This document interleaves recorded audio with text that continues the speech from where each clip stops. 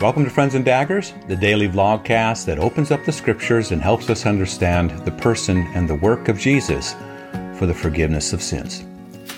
For 40 days after his resurrection, Jesus appeared to his disciples and he opened up the Old Testament scriptures for them, the books of Moses, the prophets, and the Psalms.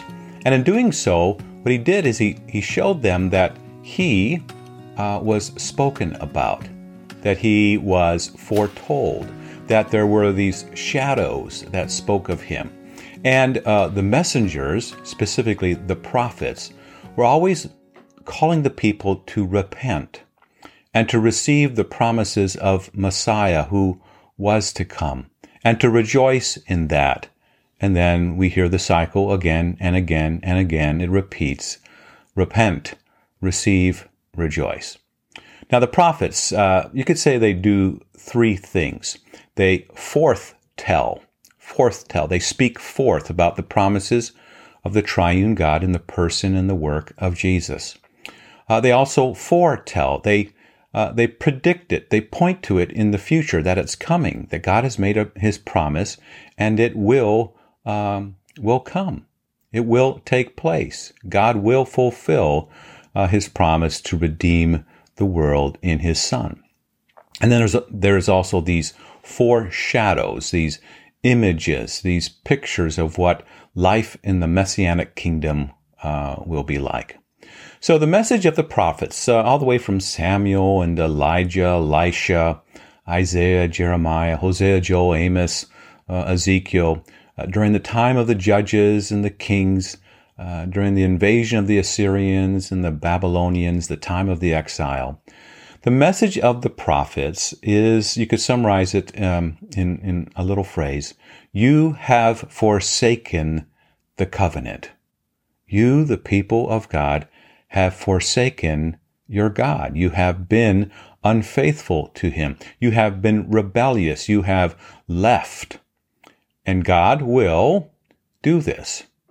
He will call you back to himself. He will call you back in repentance, but also he will give you promises of Messiah, the forgiveness of sin.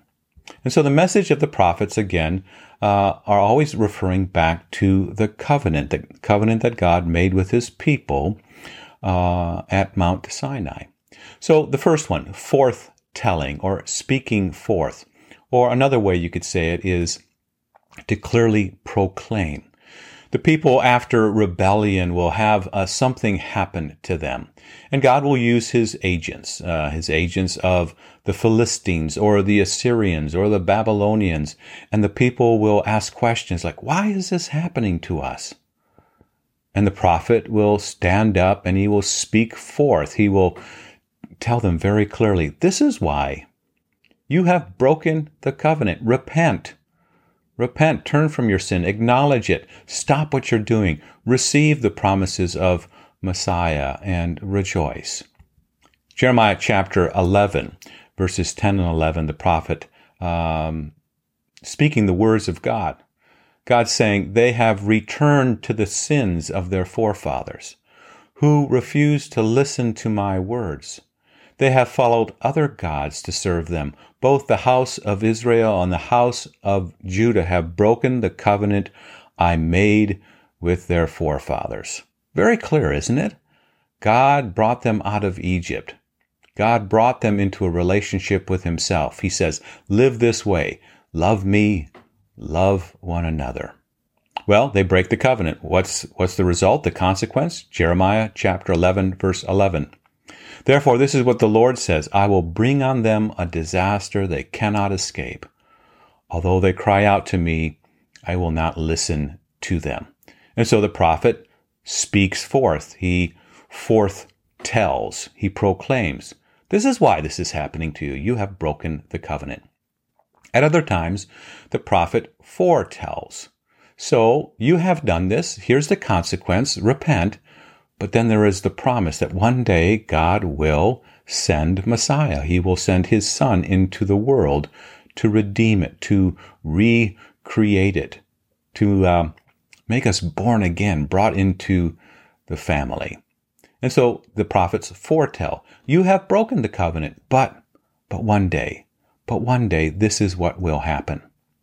Now, Matthew chapter 1, verses 21 through 23, the angel comes to Joseph and says, don't be afraid to take Mary as your wife. She's going to give birth to a son, and you are to give him a name. Give him the name Jesus, because he will save his people from their sins. Now, this is what Matthew writes, Matthew chapter 1, verse 22. All this took place to fulfill. All this took place to fulfill what the Lord had said through the prophet. The virgin will be with child and will give birth to a son, and they will call him Emmanuel, which means God with us. Well, the fulfillment of Isaiah chapter 7, verse 14. The words of the prophet, the virgin will be with child and give birth to a son, and they will call him Emmanuel. That is fulfilled in Jesus. Now, the third category is foreshadowing. Foreshadowing is the sense that the things, the images in the Old Testament, all things Old Testament, are simply shadows or foreshadows of the reality, which is the person and work of Jesus. And so, again, you have broken the covenant, the prophets will say, but one day Messiah will come, and this is what he and the Messianic kingdom will look like. One of the images that the prophets speak about is this idea of a shepherd, a good shepherd, a faithful shepherd. Psalm 23, the Lord is my shepherd, I shall not want. Right? Ezekiel chapter 34, God speaking to the prophets and saying, I am against the shepherds of Israel. Shepherds in the broadest sense of those who lead, those who are in a place of authority to look after and to care for the people. And God looks at these shepherds and says, they only take care of themselves and not the flock. I am against the shepherds. But there's a promise. One day I will be their shepherd. I will rescue my flock. I will search for my sheep. I will look after them. I will bring them out of the nations. I will gather them. I will bring them into their own land. I will pasture them. I will tend them. I will search for the lost. I will bring back the strays. I will bind up the injured, strengthen the weak. I will shepherd the flock with justice. That's the promise in Ezekiel chapter 34. Woe to the shepherds of Israel. But God says, one day I will be their shepherd. So when Jesus says in John chapter 10, I am the good shepherd, he's just not using a clever metaphor. No, he is speaking about how he is the reality of the shadow promised. I know my sheep know me.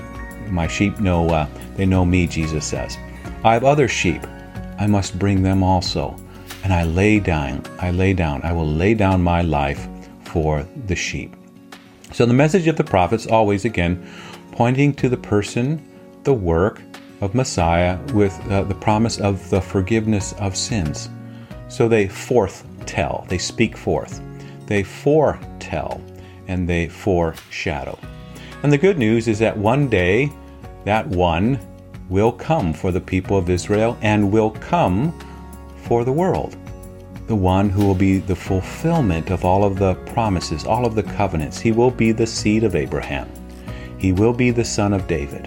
He will be the perfect one, the righteous one, who will make atonement for the sins of the world and give to us all of his righteous works.